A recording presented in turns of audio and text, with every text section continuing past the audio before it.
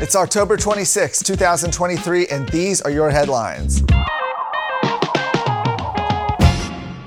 It was a long day yesterday / this morning for the Texas House. That's right, they met until 4 in the morning, considering a number of bills, most notably a series of border security bills. We'll talk about those in a moment. But perhaps the biggest moment had nothing to do with the legislation they were considering at all. You see, as the House debated legislation to tamp down on illegal border crossings last night, House Speaker Dade Phelan ordered that Attorney General Ken Paxton be kicked out of the chamber. Now, the event was first reported by Representative Steve Toth. He posted a video to X, and later it was confirmed a Texas scorecard by Paxton's office and some other lawmakers who were present. In his video, Representative Toth said Dade Phelan is doubling down on stupid. We had Ken Paxton over in the House today to say hello and to look at legislation that we're moving through the House. And Dade Phelan actually sent the Sergeant at Arms to kick the Attorney General out of the Texas House. Sources inside the House say Paxton was invited by several members of the chamber.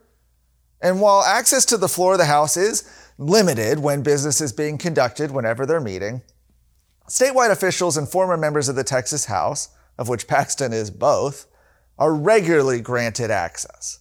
So you see some of the people defending this pointing to House rules and saying, well, technically he's not on there. I can tell you the discretion for whether or not to enforce these is very loose, and it is completely up to the Speaker. And the move comes, of course, as tensions have grown between Paxton and Phelan over the past several months. Back in May, Attorney General Paxton called on Phelan to resign following that now infamous video footage of Phelan apparently presiding over the House while intoxicated. Days later, Phelan led the House's impeachment of Paxton. Paxton was, of course, later acquitted by the Senate.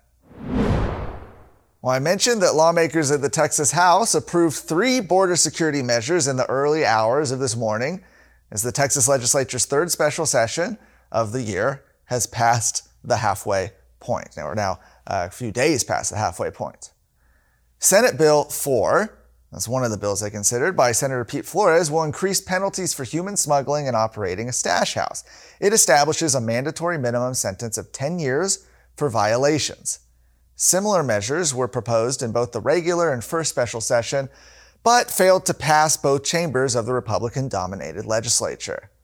Although several amendments to SB 4 were proposed by Democrats, all failed to pass. So that was SB 4. The next bill on the agenda was House Bill 6. That was by Representative J.C. Jeton. That would appropriate $1.5 billion in funding for constructing, operating, and maintaining border barrier infrastructure, so a wall, buoys, etc. Jeton said that the funds would be used to prioritize the most at-risk areas of the border as determined by the Texas Department of Public Safety.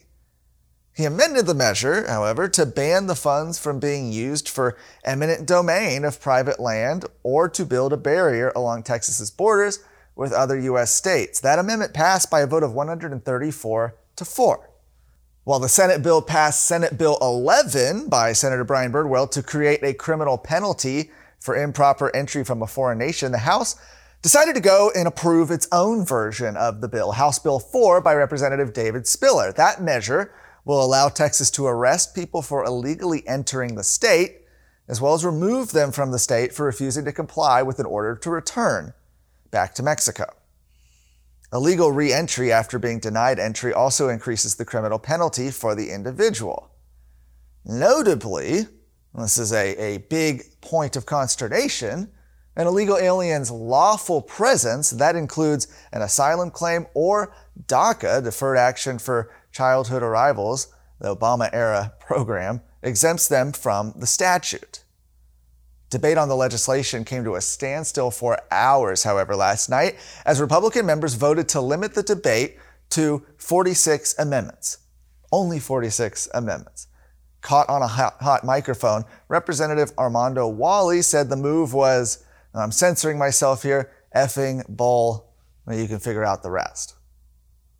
Now, it's interesting to see Democrats react this way. I've never seen, as I've been following the legislature, this move actually be used to limit these debates. Normally, Democrats on these high-profile bills will gum up the works by filing dozens, sometimes, nearly 100 amendments on these high-profile bills that all essentially say the same thing, right? And it gives all of them an opportunity to stand up for 10, 20 minutes at a time and talk about how racist Republicans are or whatever for trying to get priorities passed.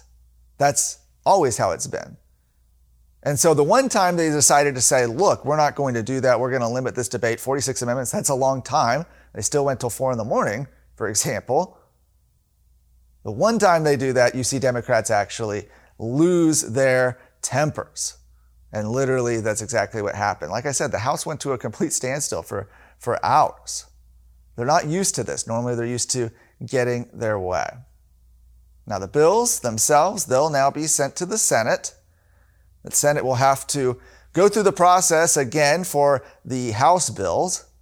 That is, having a committee hearing, scheduling it for a floor vote, etc. That will have to happen in the Senate. Now, for the Senate bills that the House passed out, those can either be approved, they can approve the changes the House made, or they can send them to a conference committee for the two chambers to work out the differences.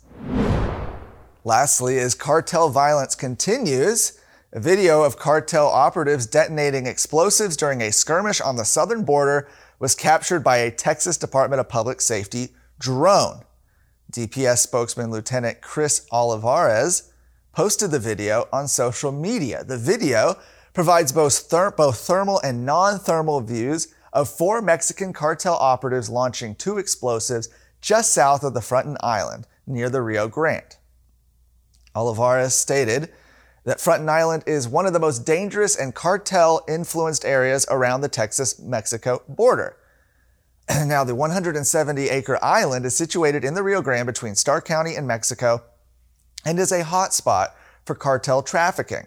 Earlier this month, Governor Greg Abbott authorized DPS to regain control of the island.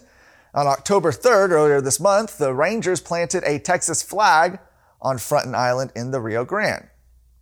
Following the placement of the Texas flag in Fronten, Abbott launched Operation Flat Top, which utilizes DPS and the Texas National Guard to secure Fronten Island with authorization from Texas Land Commissioner Don Buckingham.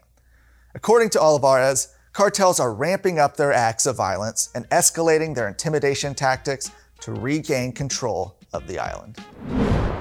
For more of today's stories, go to TexasScorecard.com.